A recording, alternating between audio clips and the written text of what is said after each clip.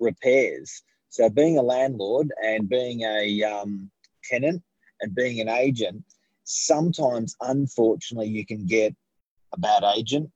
You can get a landlord that doesn't want to spend any money, and you can get a tenant that's just completely unrealistic on their expectation. So talking this morning about repairs, talking about getting repairs done on your place. Burge, what do you reckon about these repairs? Yeah, it's morning minutes with myself, Michael Burge, and Mark Novak. Damaged goods. Alrighty, repairs are pretty important, hey? And most importantly, our Christmas party's tonight. Yes, so 6:30. Yeah. Hang on. 6:30, 822 Pittwater Road, RSVP. I reckon it's going to be good. I reckon lots of people coming. Sure RSVP. I think there's a good couple of hundred people coming along, and plenty of food. There is so much food, so make sure you don't have lunch, don't have dinner before you come. Come and eat, come and drink. Promise we're not going to talk business tonight. Unless you guys want to talk business. Yeah, we love talking business.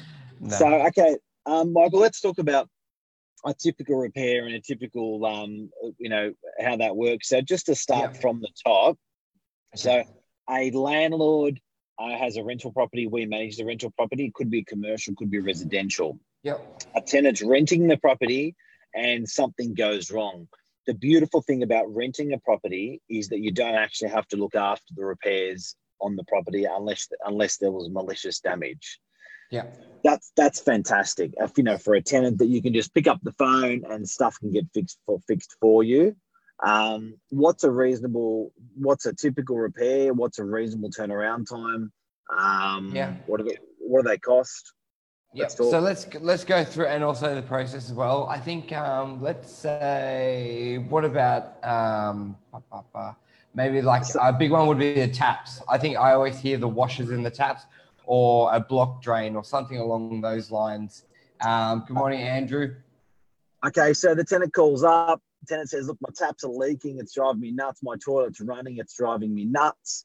Do they have to do it in writing with an agent? Yes, so it has to be.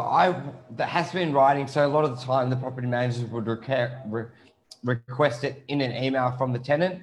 I believe an SMS is suffice as well, but it does have to be in writing, stating what's the issue and who they are. And then the next sort of step would be, because what's can an agent just go out there and send someone to fix it? Because I find a lot of the time the tenants sort of feel like if it doesn't get done straight away, like there can be a bit of a delay. What's a reasonable delay? If there is a reasonable delay, what's in that decision process once the tenant sends that request? Like what happens in the background, Mark? Okay, well, there's two things. There's essential services. So they're things that a tenant needs to live in a property. That's got to be treated different to a general repair.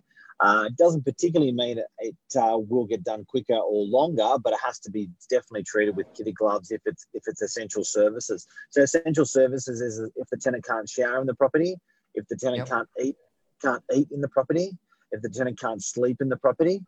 That's essential services. So they've really got to be done same day.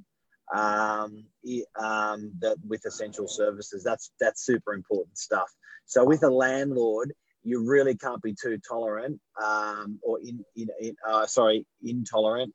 You've got to get that done straight away. So the first thing we do, guys, is we ring the landlord and get instructions. So even if we've got a $500 it's okay to spend from the landlord, we will still make contact with the landlord and let them know what's happening, give them a solution and seek instructions.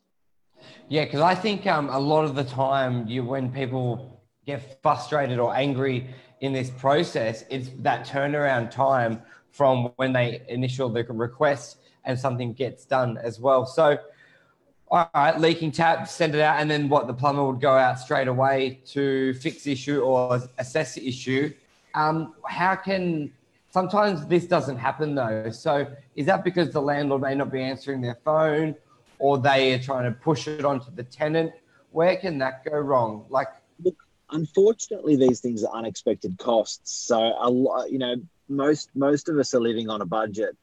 So it's pretty hard when something out of budget happens. So some landlords, really just need to find the lowest cost option or the zero cost option. Sometimes that takes time. So with essential services, the great news is plumbers, electricians, we've got this animal list of suppliers that we've been using for a very long time. Very well priced, very reliable. Those guys are pretty quick. But when it's something like, a curtain's broken or a blind's torn, it's a little bit harder to get someone out, and two, to get a landlord to understand that problem and fix it. Okay, so let's go through maybe one like that. The curtain's broken and you sent the request off and a week's passed or 2 weeks has passed. If it's not essential or it's not really, it's more of a damage, and the owner just flat out says, no, I'm not fixing it, even though those curtains weren't damaged when you moved in. Can a landlord do that? Like, I can imagine there's some tenants out there that just keep pushing the boundaries, and they all, by the end, like, they're in there, and it's almost the landlord feels they want to renovate an apartment. And so how far can a tenant push it in that sort of process? Well, look, I think that everyone's got to understand this. For the tradesperson is a fourth party. If we're getting quotation, there's a fifth party and a sixth party in there as well. So you're actually amalgamating a job that needs 6 people to move in the same direction to get the job done. Wow. So it's sort of, people sort of forget, they put the gun to the agent's head and say, why isn't the job done? But with tenants, I think, and the tenant doesn't understand that in the background that the agent's pedaling on a or running on a treadmill trying to get stuff done. So a good agent will always keep that tenant in check, in tow, and informed to say, hey, I just got the second quote in, I just got the third quote in, I just got the first quote in, I'm just waiting for instructions. And also with landlords, sometimes there's more than one. Sometimes, you know what I mean? So suddenly you got 8 people making part of this decision process. It's for one, menial repair. So I reckon the biggest thing is definitely that communication as well. Through it. So what was I going to say? I had a mental blank. How much communication should the agent have with the owner, with the tenant? For example, let's say if they're looking to do something and the quotes come back and the price vary, would you as an agent advise the tenant on the pricing to give them a bit of understanding? Because some tenants may just say, I want the dishwasher. I want the dishwasher's not working. I want it fixed. They think it could be $100 fix, but actually it needs a whole new unit, which could be $3,000. But let's say that dishwasher was a bonus and not a part of the lease. And let's say the owner may not have that liquidity of cash to do it at the moment. So I think a lot of owners may say to an agent, I can't afford it.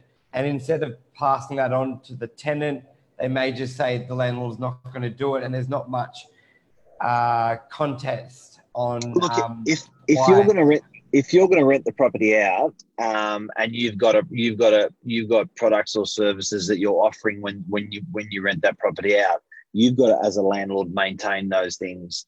A rickety air conditioning unit is a great idea. You know those ones that used to pop into the windows? You opened your window up and it fitted right into there. Now, a lot of owners used to say, look, this is 20 years old.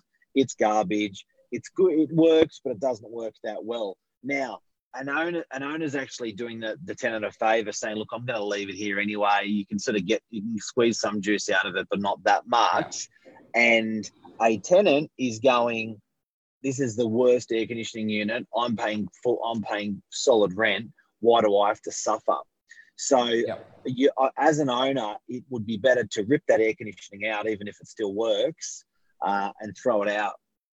Rip that shit dishwasher out and throw it out, not supply it as part of the rent. And then you eliminated the problem. So, and that goes with old furniture and stuff like that. It's, old appliances, just get rid of them. So it's really, really important. So for a tenant, and let's just say they've been sending the requests, trades have come out, but nothing's happening. What can a tenant do to to push things along. Like, how can a tenant know if it's a slumlord or a crap real estate agent? Like, what's some key things they can do or ask to find out? Because I've heard on occasions where something's gone wrong, and the tenants, the worst things happen. They've just said, I'm leaving the property, I'm giving notice because nothing gets done. And then it wasn't here, of course. And then the owner was like, if I knew, I would have done that. If it was that bad, I would have done that. So what's a good way a tenant can know that things are getting to the landlord and it is on them and it's not a crap real estate agent? Process of elimination, communication. Yeah. If the tenant's not getting constant communication back from the agent, if the tenant's leaving 2-3 messages, not getting a response, if the tenant's just not hearing from the agent, garbage agent, you know, even if the landlord's not doing the work or delaying, it doesn't mean with the agent should be.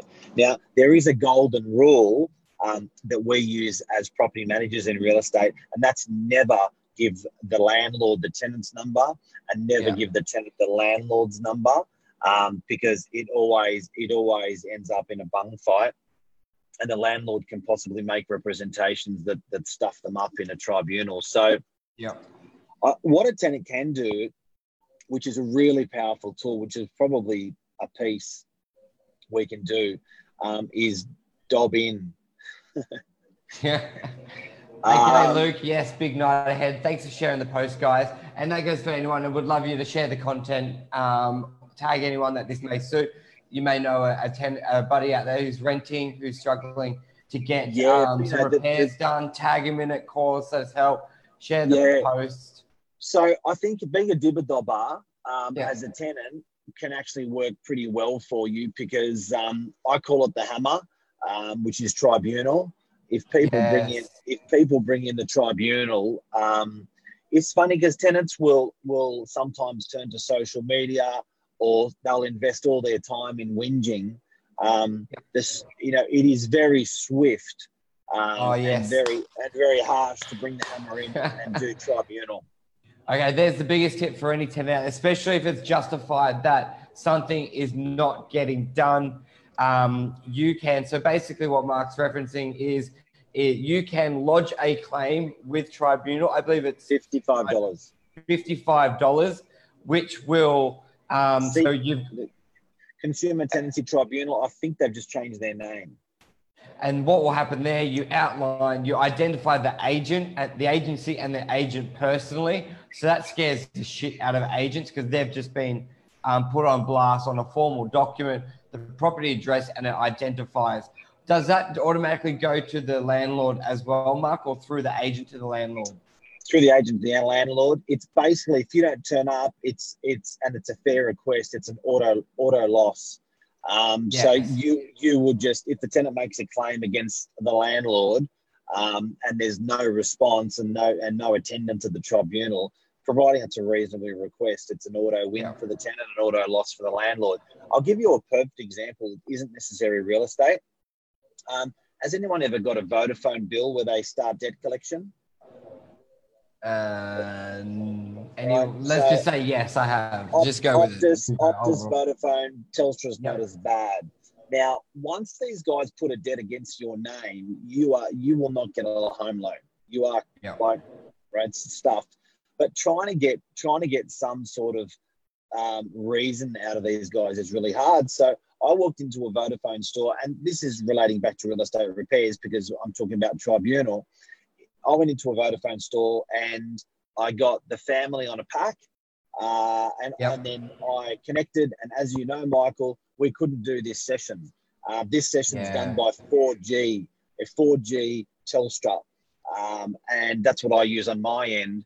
And 4G Vodafone could not give me the connection that I needed. And the guy in the store said, "Look, that's cool. See how you go. It's 30 days. You can swap it over.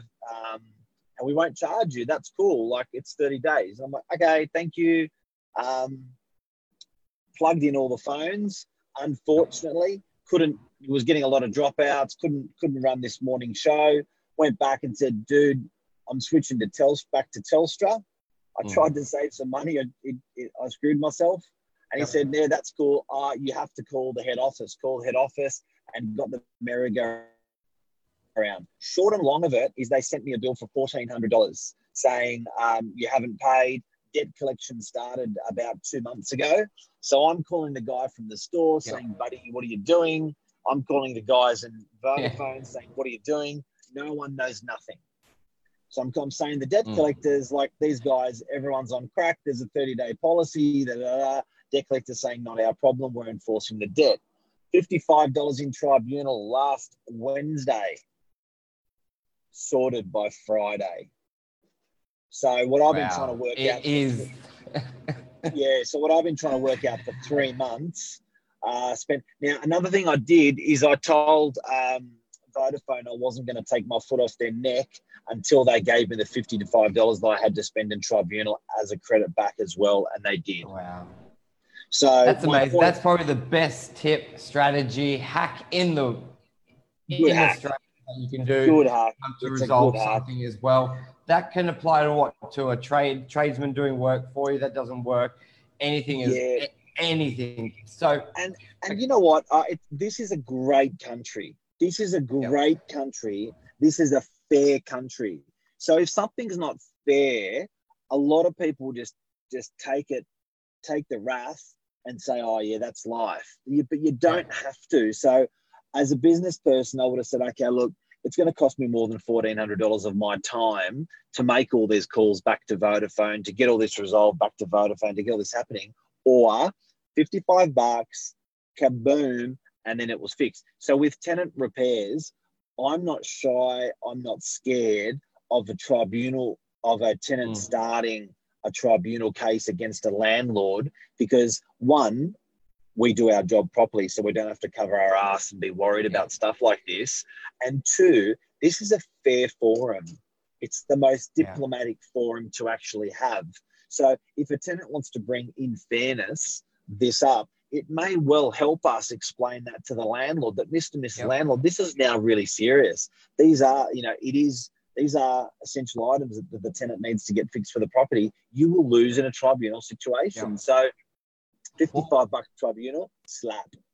Now let's talk about whingy tenants. Like, I think we've hammered the potential slumlord and the shit agent a good way around that. So how can a landlord know what's reasonable, how often, or a whingy tenant? So would the landlord just have to rely on their agent? What's some good indicators that they can go in? Let's say you've rented a property to a new tenant. It wasn't a new property, but it was a well-kept property. Then within a week, something comes up. Then another week, something comes up. What's a way to manage that?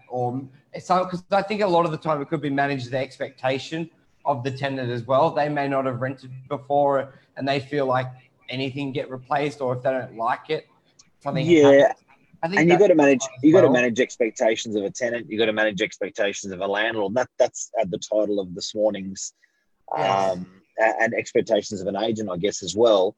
But I think, look, the great thing about using an agency like us is with the amount of properties we have under management, we're a pretty good barometer to say, no, you're a kook, or no, this is a fair request. You see, some agents only manage 50 properties in their region or 100 properties in their region. They don't have this repair happen before. Oh my God, I've never heard of this. We have heard of every single repair you could ever bloody imagine. So then, do you know what I mean? So but we're managing 1,500 properties. That's a benefit to our landlord, because when something goes wrong, we've got that experience across that portfolio to say, Mr. and Mrs. Landlord, it's okay. We've had this happen before, and this is how you short circuit it. The bomb doesn't have to go off, guys. The bomb doesn't have to go off. We can short circuit, defuse the bomb before it goes off. But you have to defuse the bomb before to do it really, really well. Correct. Oh, Mark, and I was just thinking of one then as well, which is a huge one.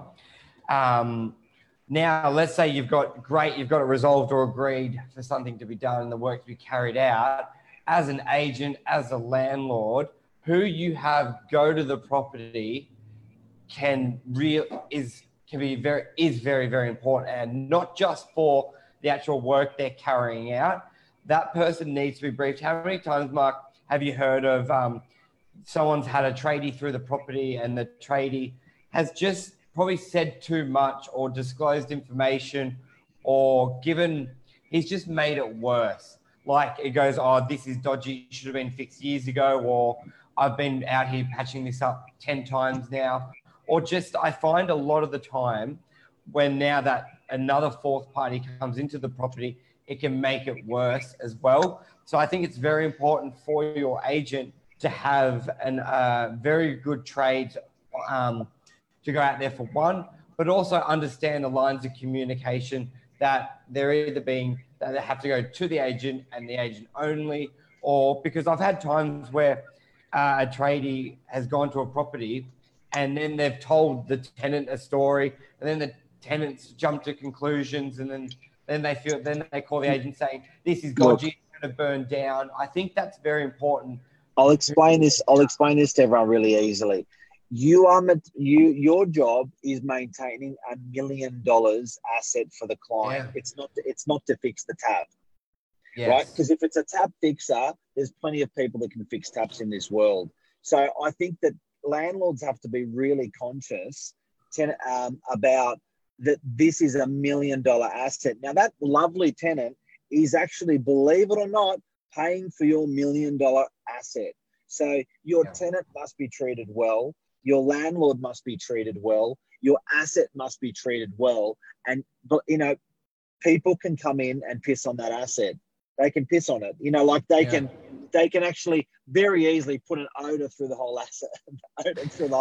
They can literally piss on the asset everywhere. No, but they can, and that tenant and that can happen with lack of experience, like a bad trade that you're talking about. That asset can be affected. So it's really, really important that it's done well. And again, if your agent's experienced and knows what they're doing, unfortunately, our industry has a heritage of employing people that are not experienced to manage properties. It has a heritage of employing people to manage property that don't own property themselves. Yep. That gets up. How can you be a great property manager if you haven't managed a property for yourself, or you don't own a property? I think you have to have gone through the throes, the experience, the financing, the heartache, the sweat, the deposit, all that stuff to get it, to put yourself in a landlord's shoe, to do a good job for that landlord. Well, look at it this way. If you had $1 million car and you were going to let someone drive it, you would probably treat them pretty well. You're trusting them with your $1 million car. And that's like, as that goes for a landlord, how they should treat their tenants, how they should act. Because if they're in your car, they're in your car and they ask for something and you just spit in their face, they're in your car, they're in your asset, and that's the exact same. And I think people forget this as well. They're in your property, they're in your $1 million asset, and it can really, really deter the value. So treat them like that as well. If anything, go over the top to get shit done. How easy is it to hit a curb in a car and you damage your rim? Same as a property. Drop something on the carpet and it's got to be replaced as well. And people are cool. If you look at how, we're managing sort of 3,000 landlords and tenants, right? If you look at how much time we would be in the tribunal seeking orders against tenants, I would say we would be in the tribunal physically. We would be lucky to be in there once every 3 months. And we're out of 3,000 landlords and tenants, we're in there once every 3 months. Now, you will also get agents that will do not a good job. They will sometimes enjoy the power, and they will be in the tribunal every 2 weeks getting orders against tenants. So I think if you treat people well, life just becomes easier as a property manager. As a landlord, I personally own a property where the tenant has a cafe with no air conditioning, right? So I couldn't afford to put in when I bought it because I've had bills. And then when I could afford it, I was like, dude, here's some air conditioning out of nowhere. Now, that's just, I reckon there's a bit of like, you put good stuff out there, good stuff comes back. Do you know what I mean? I don't expect anything from the tenant now, but I'm just saying, you look after people, 100%. It's less troubles. And what was I going to say? Mental blank. It was going to be a good thing. How do you know that when you're choosing a real estate agent though? You wouldn't know. That's true. As a tenant, you wouldn't know if you're going into trouble for free motoring, rentals wise. As a landlord, you wouldn't know if you're going into trouble for free motoring. You've got brand. And the best thing, the most important thing is pick up the phone. I know it's got to be in writing for the repairs, but a bomb can be diffused, I find, with phone calls talking about it. So we did say at the beginning, communication is key, but I also believe a lot of property managers in the industry, they hide behind emails, and this topic, repairs, is probably, besides arrears, I reckon is one of the most important, and it's one of the most, it can really escalate very, very nasty, be very nasty if it's not handled correctly, from the smallest issue to the largest.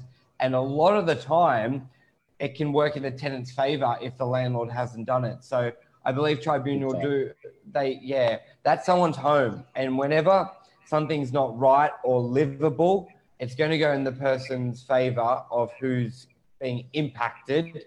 And that's generally the tenant living in the property. So I think as much as it's got to be backed up in writing, phone call, go meet them face to face, go meet the landlord at the property so they can see it, meet the tenant so they can describe what the issue is. Let's face it, it can't all be described in an email. So I think the biggest tip and what the best PMs do in the industry that I see is they make it very personable. They go to the property, they meet the tenants, they let them feel like they've been heard as well, and actually been in place. And that's a wrap, dudes. That's a wrap. So, garbage agents, garbage tenants, garbage landlords. We cannot forget that it is $1 million or $500,000 an asset.